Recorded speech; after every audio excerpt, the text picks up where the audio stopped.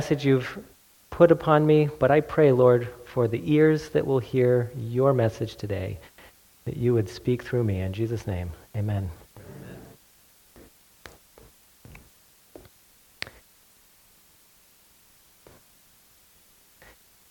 Yeah, so I do feel a burden this morning to speak on a topic that's not easy, which seems to be my pattern.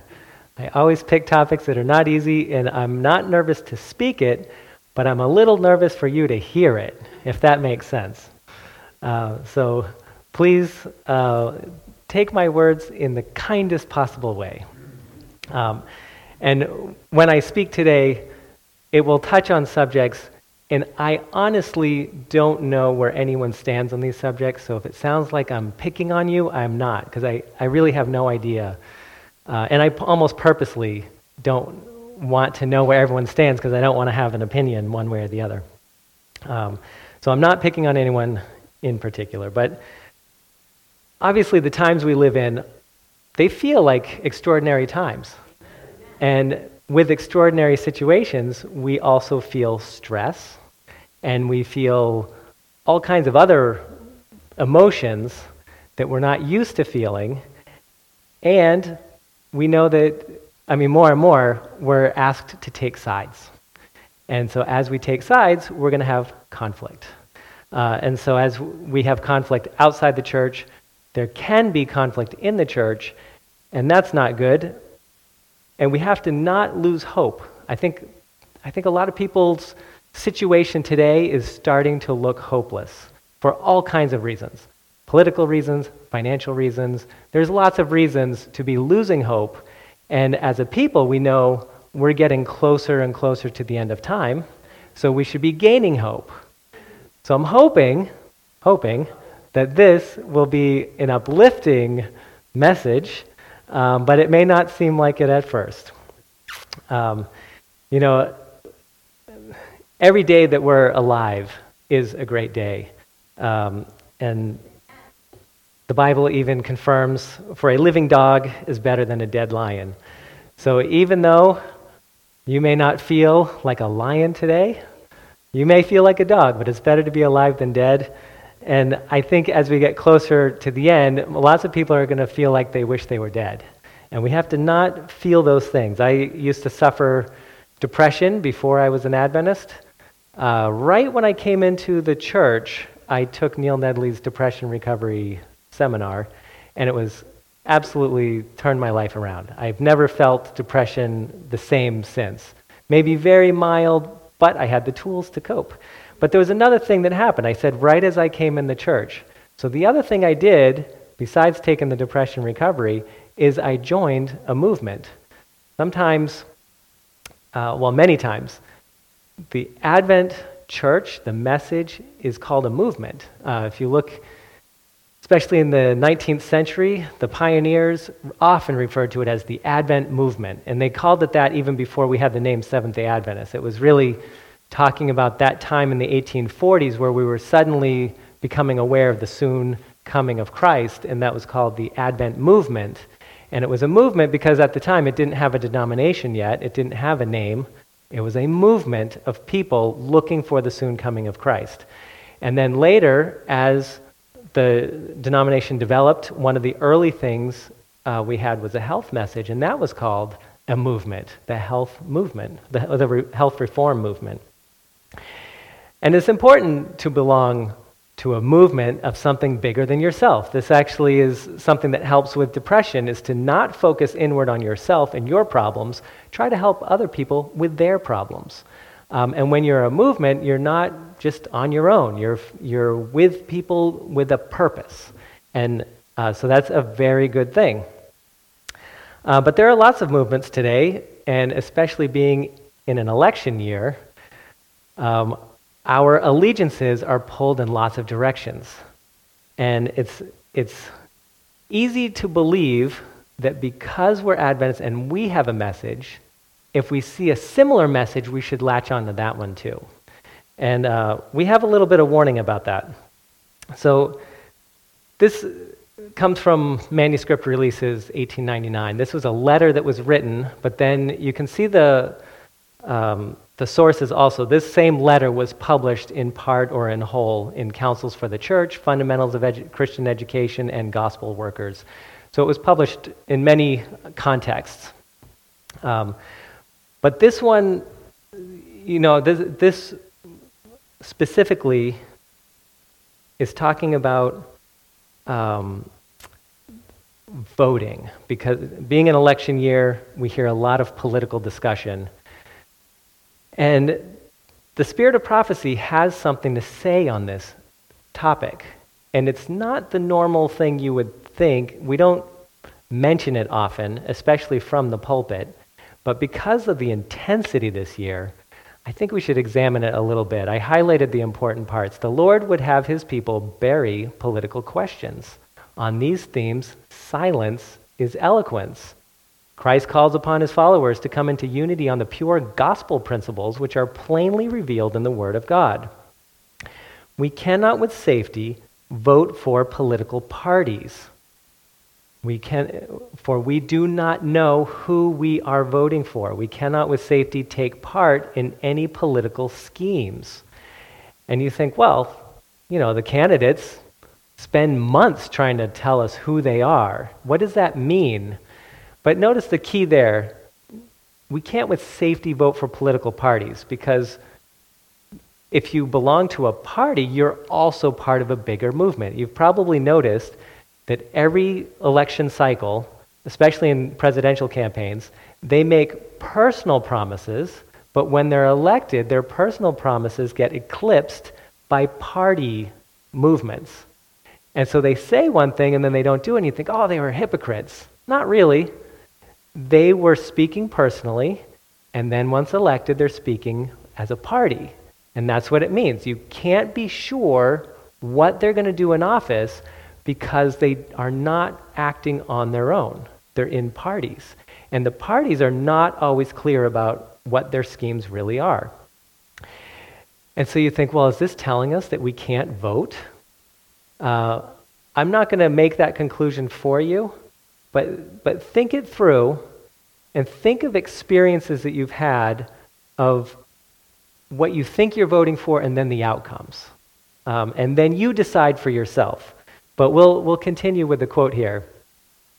We cannot labor to please men who will use their influence to repress religious liberty.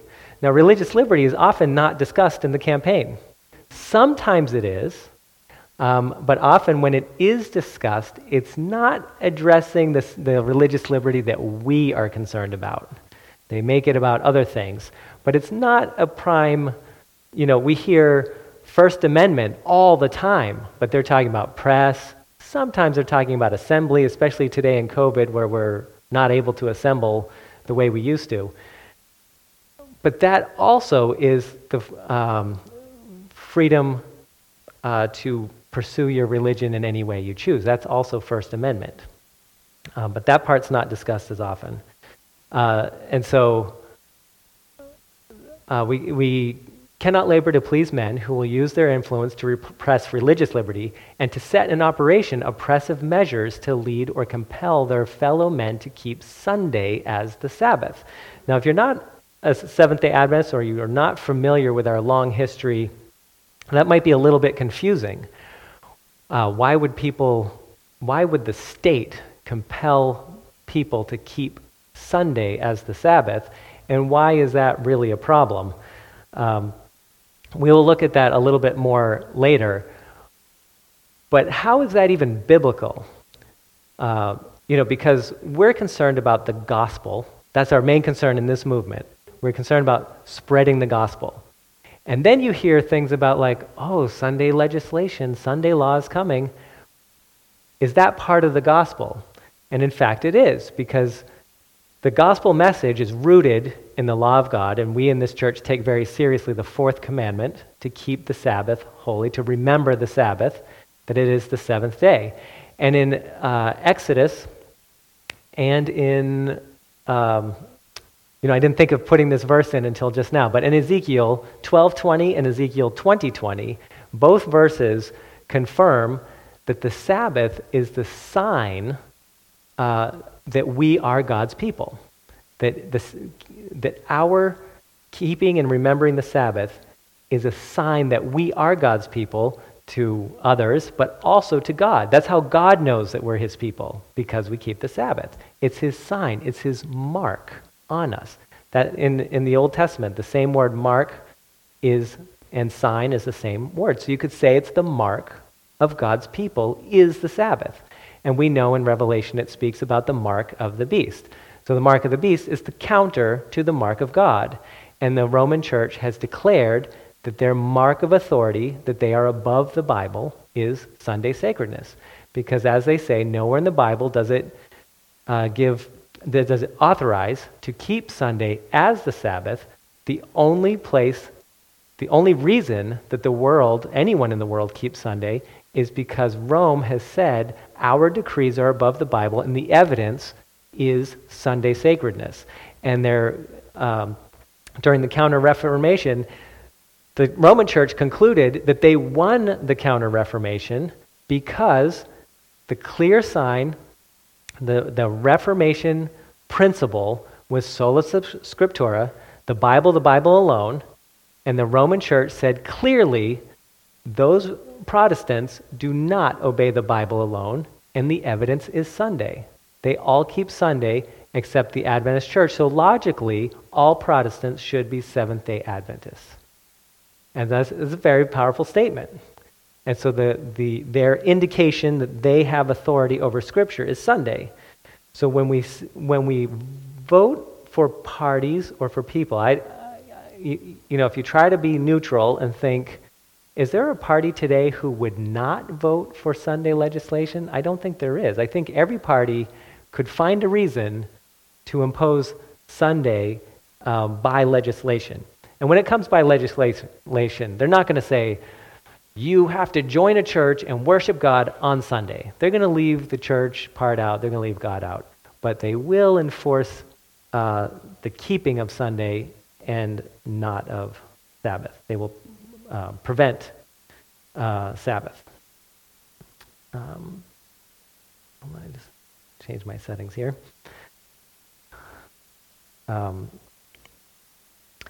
So it goes on and says, the first day of the week is not a day to be reverenced. It is a spurious Sabbath, and the members of the Lord's family cannot participate with the men who exalt this day and violate the law of God by trampling upon his Sabbath. The people of God are not to vote to place such men in office, for when they do this, they are partakers with them in the sins which they commit while in office. That's a different way of looking at voting, that when you vote for someone that you feel strongly, this is the right direction for us to go, and then they do something you did not expect because they didn't mention that in their campaign slogans, but your vote is placed on them. You've endorsed them, which means you endorse their actions when they're in office. That's a little bit heavier burden when you think of voting. Now, there are questions that come up, maybe in your town. Maybe they want to decide, are we going to spend $5 million to renovate the elementary school, or are we going to kick the can down the road? And you might have a very strong opinion because of taxes and all kinds of other reasons, and maybe the school's just fine. And you think, no, this is a bad financial decision for the town. I'm going to vote yes or no. I don't think she's talking about that. I think these are questions that clearly we are participating in our local government. We are participating as citizens. A lot of people are going to bristle at this and say, well, but it's my civic duty to vote. Your civic duty is to participate in government. That is how this country is founded. It requires our participation. Now, what the parties have done is put forward candidates. And so let's say the primary comes around and you vote for your candidate and your candidate doesn't win. Well, you've actually already expressed your opinion, but now they expect you to take the ones you didn't vote for, and now you're going to choose between those, the ones you didn't want, but they still expect your participation. But you already participated. And what if both parties, all the parties, there's more than two parties now, what if everyone puts forward people and you look down each one and say, no, they actually don't represent me? Do you know that not voting is also an expression of your civic duty? Because when you don't vote, you're saying, you haven't given us fair representation.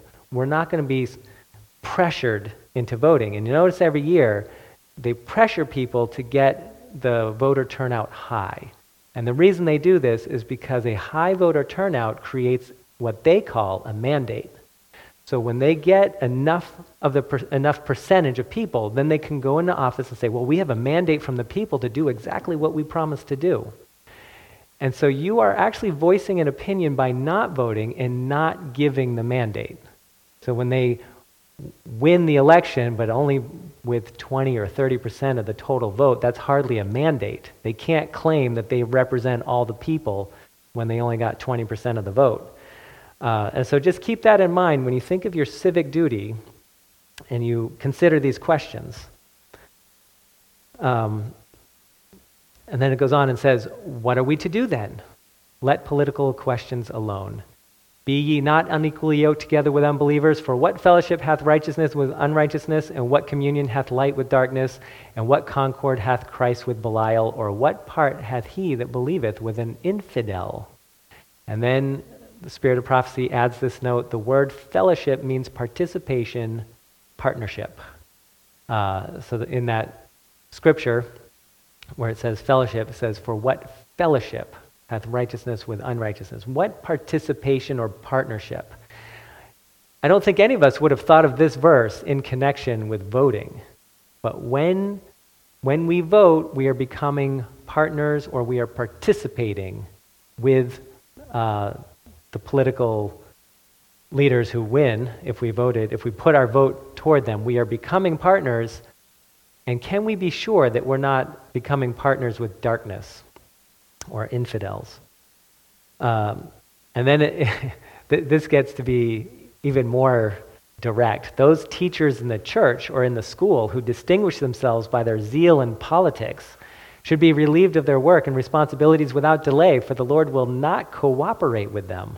That's very interesting. When we're in a place, especially a place that we are supposed to be influencing people for the gospel. This is the purpose for our schools. This is the purpose for our churches. We are light to the community, and when we take that time and that platform and use it for politics, it's a mismatch. And the clear indication here is that the Lord doesn't cooperate when you try to spread political views. So, and then we'll go to the next one. It says, every teacher, minister, or leader in our ranks who is stirred with a desire to ventilate his opinions on political questions should be converted by a belief in the truth or give up his work. The influence must tell of a laborer together with God in winning souls to Christ, or his credentials must be taken from him. If he does not change, he will do harm and only harm. All right, so the question is to vote or not to vote. And as I said, we'll leave that to every man's conscience. But I didn't want anyone to be ignorant of these ideas that when you vote, you are aligning yourself in a particular way with candidates that we put into office. And so you should think about it very clearly. And whichever way you decide to vote, it's okay not to share all of our political opinions. We get hung up because we think that the political opinions have a lot to do with the gospel and furthering the gospel in the times we live in, and trying to, like the events of the day are so powerful. We think, well, with our message, we should be involved in that political sphere because this is where people are concerned in the world. And I would argue that we might not understand the gospel message clearly enough if we believe that politics is closely aligned with it, or that our voice is important in the political sphere. And you might say, well, but the things that are going on and the things that Congress is talking about and what they're going to vote for, we got to get involved. So there's a lot of talk today about social justice. In the 19th century, when the pioneers were actively working, there was a term social gospel, and that social gospel started by a Baptist minister going around the country. I forget his name. I think it was Rauschenbaum or something to that effect. He had a German name. And he coined the term social gospel. He was a very popular speaker. And that eventually evolved into what today is called social justice. So it started as a Baptist movement, And it was a hot topic of the day. And social gospel is just what you would think it is. It's the idea that our main concern today would be caring for the needs of the physical needs of people, which of course we do. That is part of what we do. But prioritizing that above all else, because the needs are so dire and direct. When we look at the news, when we see the things happening around the country, we can see clearly a lot of physical needs that need to be met. And so the idea is, well, how can we as good Christians sit back and watch these horrible things happen, and all we're talking about is these lofty spiritual ideas of salvation while people can't feed themselves? Like, this feels like it doesn't match. So it's very seductive. So let's see, what is the question really that we need to, how can we think about these things? And surprisingly, Spirit of Prophecy does give a little bit of guidance. And I'm starting with Spirit of Prophecy, but we're going to move it to the Scriptures, because it's very important to see this in Scripture, but I feel like we need a foundation, a way to look at it before we see it in the Scripture. The Lord has marked out our way of working. As a people, so she's talking about us Seventh-day Adventists, as a people, we are a movement. So as a people, we are not to imitate and fall in with the Salvation Army methods. This is not the work that the Lord has given us to do. Neither is it our work to condemn them and speak harsh words against them. That's very important. Actually, she explains more. There are precious self-sacrificing souls in the Salvation Army. We are to treat them kindly. There are in the army honest souls who are sincerely serving the Lord and who will see greater light advancing to the acceptance of all truth. The Salvation Army workers are trying to save the neglected, downtrodden ones. Discourage them not. Let them do that class of work by their own methods and in their own way. But the Lord has plainly pointed out the work that Seventh-day Adventists are to do. Now that's very interesting.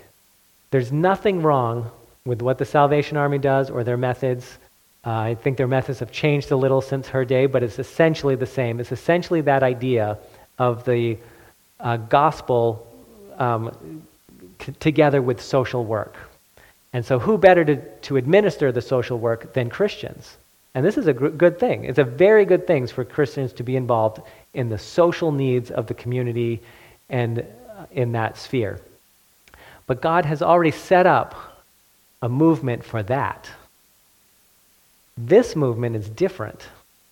And when we lose our direction and we think, well, we're not being very successful in advancing our message that we've been given, maybe it's because we're neglecting other messages. Maybe we're not focusing enough on the social needs of people, and that's why they don't hear our really important message for this time. Maybe they can't hear the spiritual because we haven't addressed the social. But this can be a little bit deceptive because it can pull us away from the work we're supposed to do. And pretty soon, we're known just as another Salvation Army. Oh, they do the social stuff. And then when the times are tough, are they going to come to us for the spiritual stuff? No, because we've already labeled ourselves as we're here for the social needs. That's not our job. That's not the movement we've been called into. That's not the message we've been given. But often it's easier to see what other people are doing and saying, well, that looks easier than what we're doing. We're really failing at our message. Maybe we should pick up a new message or a different message. It's not that Jesus neglected the social needs. That's clear. But always it was married to his message of salvation. And if you notice, when he goes into towns and he heals people, it's not as clear in the Bible. You can see it in the Bible, but when you look at Spirit of Prophecy and Desire of Ages and I think also Acts of the Apostles, it's very clear that Jesus went into towns. He did not heal everyone in the town who was sick. He healed some people. Why would he do that? He had the power to heal everybody. Wouldn't that have made the movement even better? There were other towns that he completely neglected because of their attitude. He just moved on. Didn't help anybody in the whole town. And then there were instances, I think, if I'm not mistaken, I think there were times when everyone who was sick was healed in the town because of the attitude of that town. And so the idea of the social gospel part needs a little bit, it's more nuanced than how we think of it. And so it's something for us to consider when we're thinking about the social issues going on in the day that seem very positive to hitch our wagon onto. Well, isn't racism a real problem? Sure it is. Does that mean that every movement that's dealing with racism we should hitch our wagon to? Or any of the movements? Because is it going to cloud our message, and more importantly, take us away, take our time away, our energy away, and our focus away? Because this is the time when we need to focus very, very clearly. This is a very interesting article from E.J. Wagner in 1895. This was from Present Truth UK. So Present Truth magazine, they published in the US, but they had a different edition for the United Kingdom. And E.J. Wagner at this time was spending his time as the editor there in London. I think he was teaching there and he was the editor. And this is right at the time of the height of the social gospel message. It had already been going on for 50 years or so. Said, on the top of these vain dreams, there comes the clamor for a social gospel. Though what that phrase means is not always easy to define, just like today. Social justice. What exactly does that mean? The preacher is to put into the background the eternal truths that he may cater for temporal wants. He is to forsake the word of God and serve table. He is to forget the soul's hunger in speaking for the necessities of the body. He is to resign the prophet's functions for the more popular arts of the demagogue. We are told even that if Christ were to come again, he would come as a social reformer, as the champion of the Labor Party, to multiply loaves and double wages. So nothing has really changed. The end of the 19th century sounds like the beginning of the 21st century. And it would be easy to believe that this would be, how could you believe that if Christ were here on earth today that he wouldn't be concerned about all these social issues?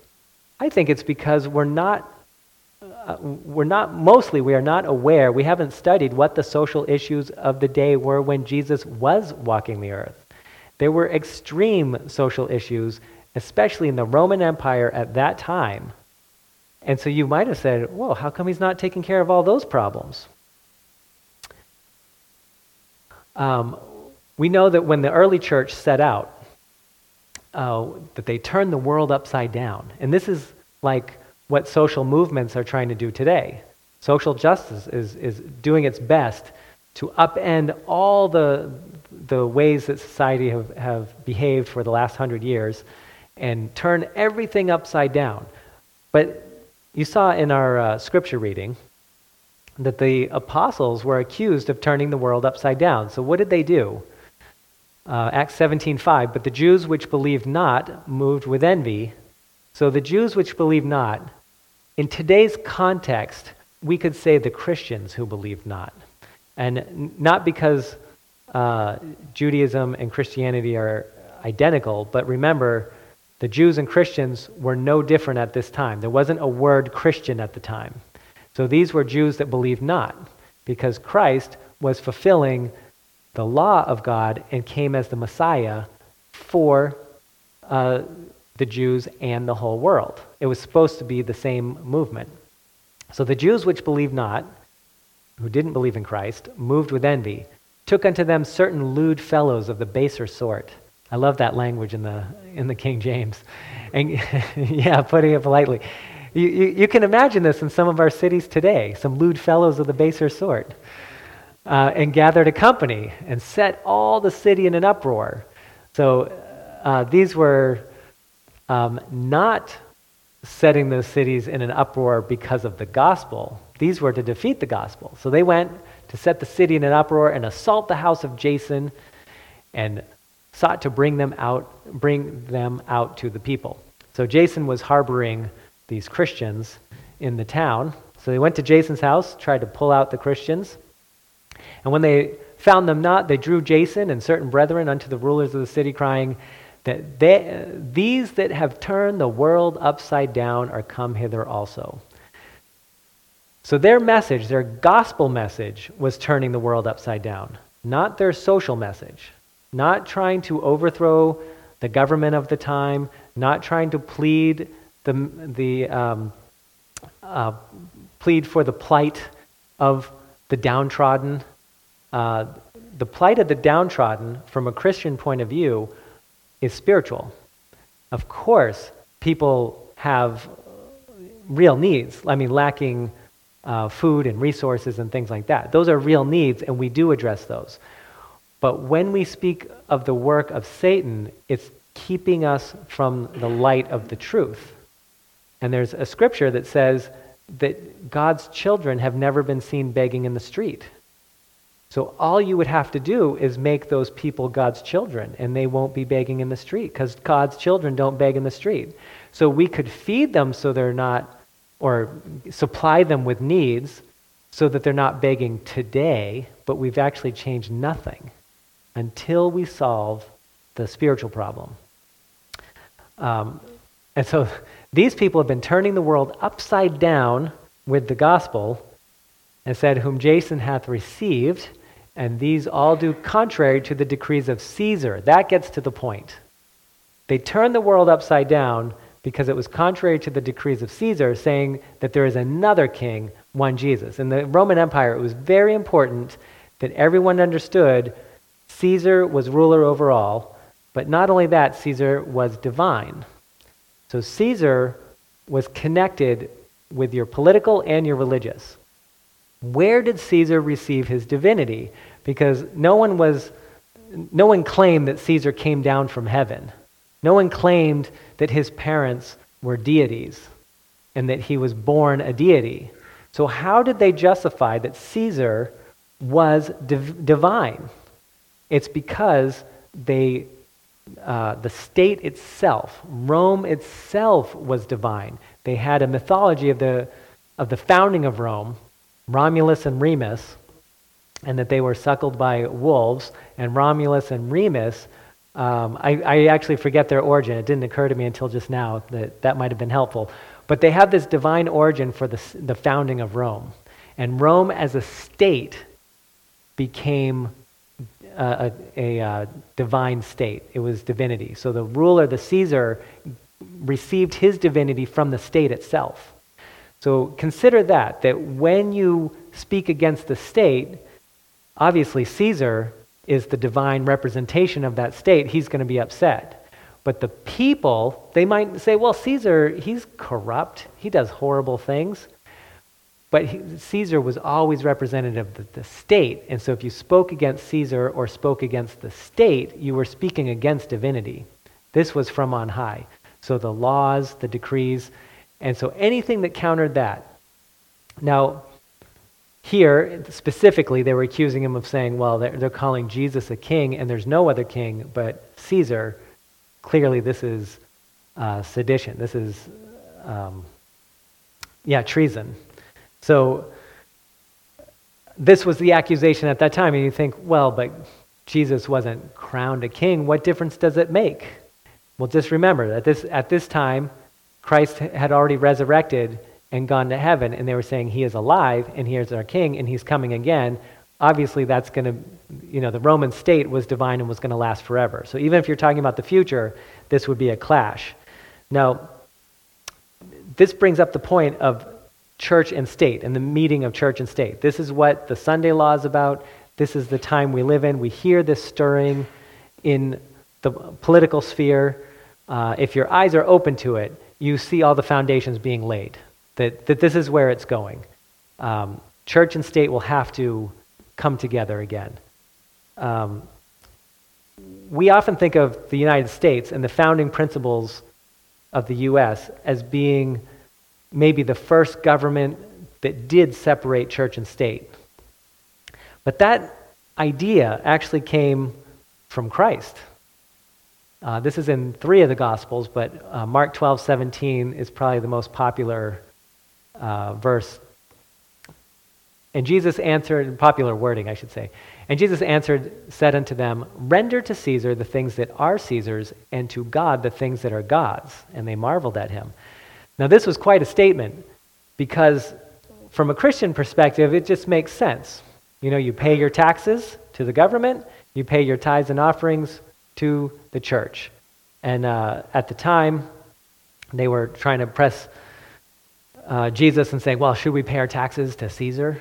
Because here you are living as believers in God, and you're living under a state that claims to be a divinity itself, and Caesar, who claims himself to be divine, and he's collecting taxes. So you're paying your temple tax or your tithes to the church, and that makes sense because you believe in God. So you're paying your tithes to God. Well, taxes would appear like tithing to a false god because Caesar claims divinity. And they're saying, well, should we pay our taxes to Caesar? He's claiming divinity. Doesn't that make us partakers in a pagan system? Wouldn't that be counter to God? And then he says, pull out the coin. Whose face is on the coin? It's Caesar's. Give to Caesar what is Caesar's. Give to God what belongs to God.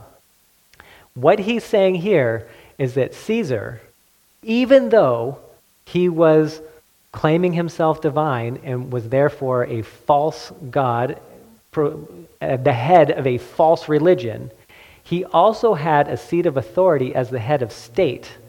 And Jesus is saying there is a realm for statecraft, and there is a realm for God, for spiritual, for the religious. And those two aren't the same. So as far as Caesar's authority reigned in the state, as far as his authority extended for the state, you obey, because that's the state. When it touches on God, he said, the things that are God's, render to God the things that belong to God. So as soon as Caesar crosses over into the religious, he's already off his authority. That's God's authority. So Jesus is saying, Caesar has authority over state, and you respect that authority. He does not have authority over the things that are God's. And so you need to make that distinction. So in the United States, this is the founding of the country that was so important for religious liberty. That in the Constitution, it separates those two things. It's saying there is a realm that has to do with religion that the state has no authority over. When the United States will legislate something to do with Sunday's sacredness, that's when they overstep their bound. You could say, well, the United States government has done all kinds of terrible things in their history, but maybe today more so than ever. We're told in Scripture, the United States represents that beast from the earth. It has horns like a lamb, it speaks like a dragon. Has lamb-like principles. Horns are the governing principles. And so it's lamb-like. It has embedded in it separation of church and state. That's what Jesus just said. The state has authority over state things. God has authority over religious things.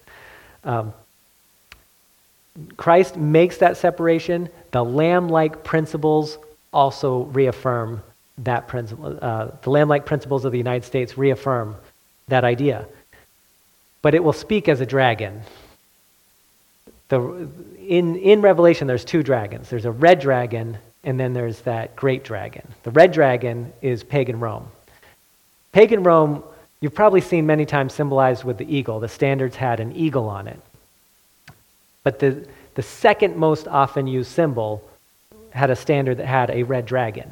They also used the red dragon as a standard for Rome. So pagan Rome in Revelation is mentioned as the red dragon. And then the great dragon obviously is Satan and Satan's principles, which were put through pagan Rome. But so the United States will speak as a dragon. It will speak like Satan, like pagan Rome. These things will go back together again. Church and state are going to meet again. So that's what we get to look forward to in our future.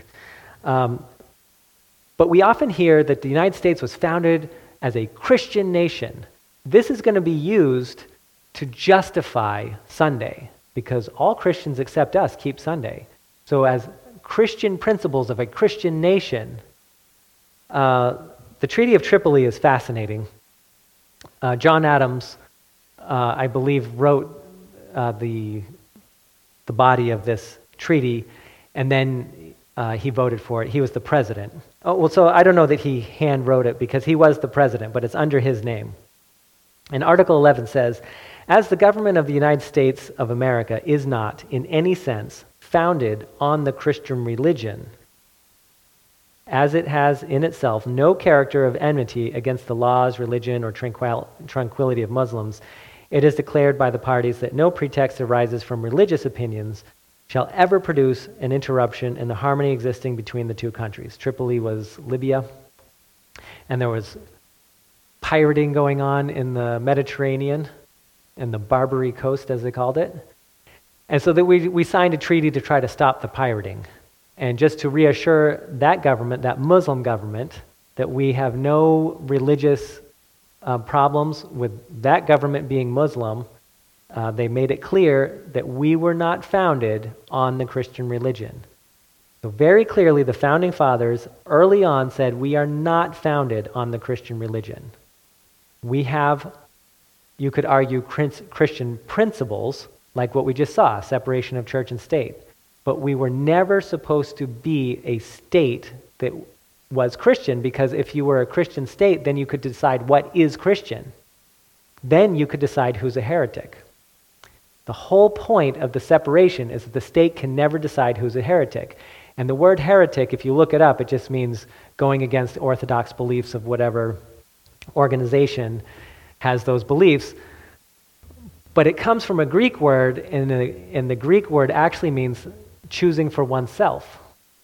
So a heretic is someone who chooses for themselves. And so if a state mandates a religion, anyone who chooses their religion for themselves is a heretic. So that's the problem with a state religion, is that the state decides what you believe, and if you choose for yourself, you're a heretic. Our principles are that you choose for yourself and the state has nothing to say about it. So you can see why this problem is going to become a real problem very soon. If the state steps across and begins to legislate in the sphere of God and decide who is a Christian, you can guess which side we're going to fall on, because we don't act like the other Christians. We have a totally different day. Now this brings to the last point, which is, well, what about Romans 13 that talks about respecting the authority, that God has placed the governments over us, and we need to respect that authority. Romans 13:1, let every soul be subject unto the higher powers, for there is no power but of God. The powers that be are ordained of God. That's pretty powerful, saying the powers on the earth, they are ordained of God. And there's no power on the earth that is not ordained of God. So you're telling me that Nero, who persecuted Christians and did horrible things, that his power was ordained by God? That is what the verse says. And remember, he's writing to the Romans. They live in Rome under the Caesars. I forgot to look at the year of this letter for Romans to see which was the Caesar at the time, but it's right around that time of Caligula and Claudius and then Nero. It's right in that range of time. None of them were stellar figures. So whoever is the Caesar of the moment, it would be hard for people reading this letter to say, really? Paul is telling us that Caesar has power ordained by God? How can that be? He's a pagan, he has deified himself. He doesn't acknowledge God. What does Paul mean here? So in verse 2 it goes on, whosoever therefore resisteth the power, resisteth the ordinance of God. And they that resist shall receive to themselves damnation.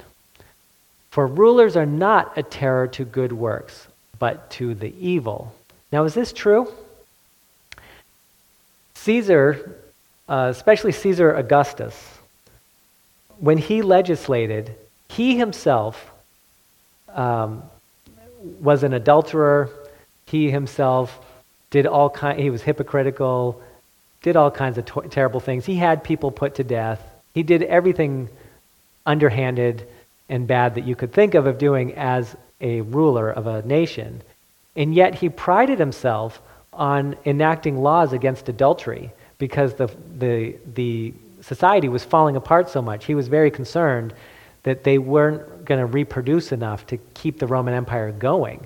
So he made laws against adultery. He gave incentives for people that had, if you had at least 3 children with the same person, the same couple had 3 children together, there were all kinds of incentives, monetary incentives. And then if you had 5 and if you had 7, and the more children you had, the better. You would get all kinds of stuff from the state.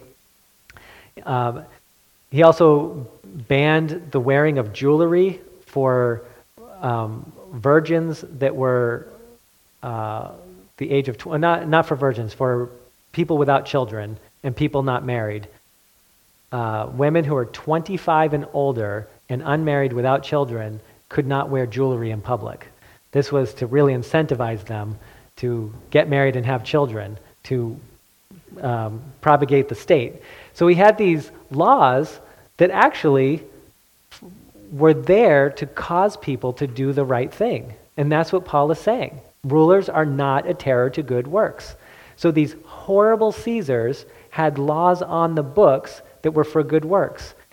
And then it says, wilt thou then not be afraid of the power? Do that which is good, and thou shalt have praise of the same. The state always wants a well-behaved populace. Seventh-day Adventists should be the most well-behaved. We should not be caught doing anything that would that the state would fear. That the state would say, whoa, whoa, whoa, these Seventh-day Adventists are becoming a threat to us. Always we should obey the laws as far as Caesar has authority to make laws, which is in all things state.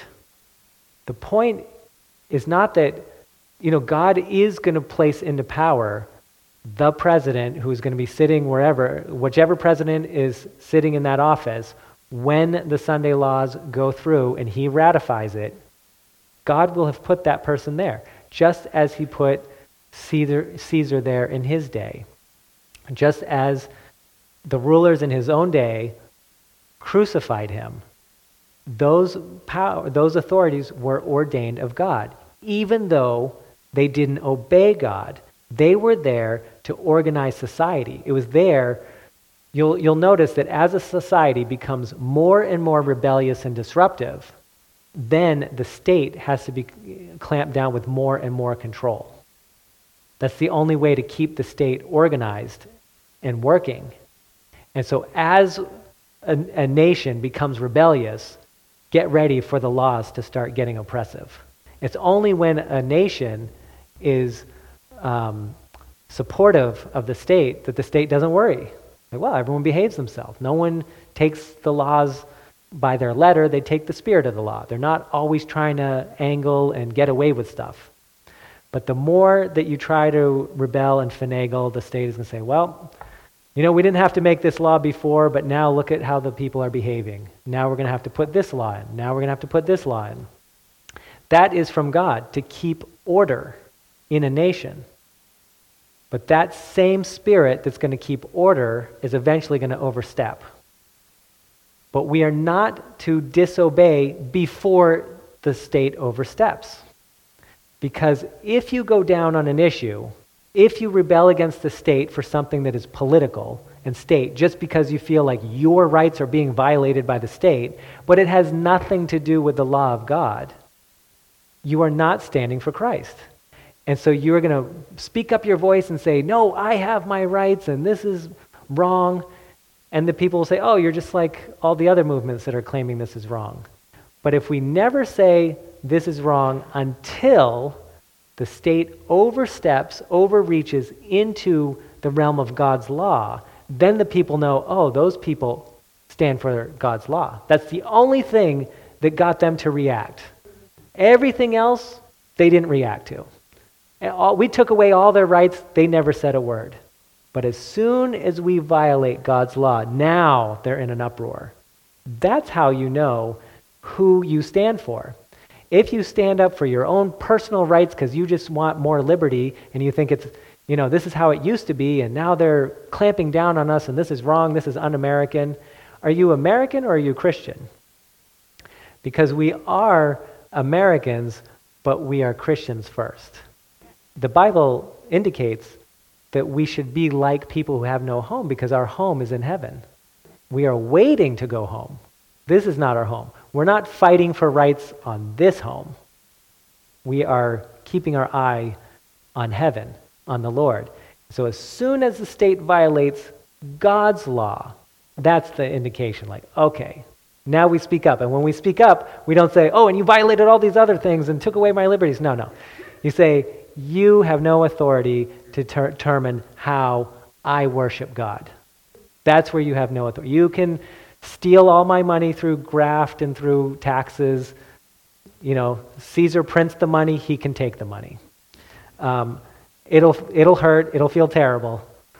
But we don't rely on Caesar for our food. We rely on God. So at every point in the biblical history, when food was taken away, God provided another way. Manna in the desert. Elijah also was fed by ravens. Your food is always secure. That's why the Bible says God's people have never been seen begging, and because he always provides. So the state could take everything away, and that's okay if God is your God. If you're one of God's people, he takes care of you. So that's why we don't have to worry about the state taking everything away that we hold dear. You gotta ask yourself, do I hold dear all the material things that the state has access to? Or do I hold dear the principle that I can worship God the way God asks me to, so that I can obey God? That's why at the end, that's going to be the question. I've mentioned this, I think every sermon ends with this. Every sermon always comes to the same point, that in the end, we have two choices. And those two choices are clear as mud. One person is God claiming worship and says that he will destroy you if you don't worship him. And then there's another one who sits in the seat of God claiming to be God, so he has the same name, sits in the same seat, and claiming that you need to worship him or he will kill you. So both of them have the same name and sit in the same seat, but one is God and one isn't. And that's our choice. Just as when Jesus was crucified, it's not, Barabbas' name is not written in the Bible, his first name, but sources at the time like Josephus say that his name was Jesus. His name was Jesus Barabbas, and Barabbas means son of the Father, Bar Abba. That's why Peter is called Peter Bar Jonah, son of Jonah. And Jesus Bar Abba, Barabbas, who's a criminal. And then Jesus Christ, the Messiah, who claims to be the Son of the Father. So they have the same name. One is a criminal, one is innocent. And they're put before you, and the crowd is asked, which one? Which one do you want? And they take the criminal. They gladly take the criminal and let Jesus be crucified. It's amazing. That's the same choice we're going to have at the end. Is it going to be God, or is it the one who sits in the seat of God claiming to be God? Which one? And the way we're going to choose is by our action, by who we worship. Is it going to be Sabbath, or is it going to be Sunday?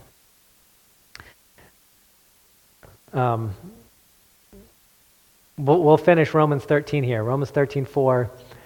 For he is the minister of God to thee for good. But if thou do that which is evil, be afraid. For he beareth not the sword in vain. For he is the minister of God, a revenger to execute wrath upon him that doeth evil.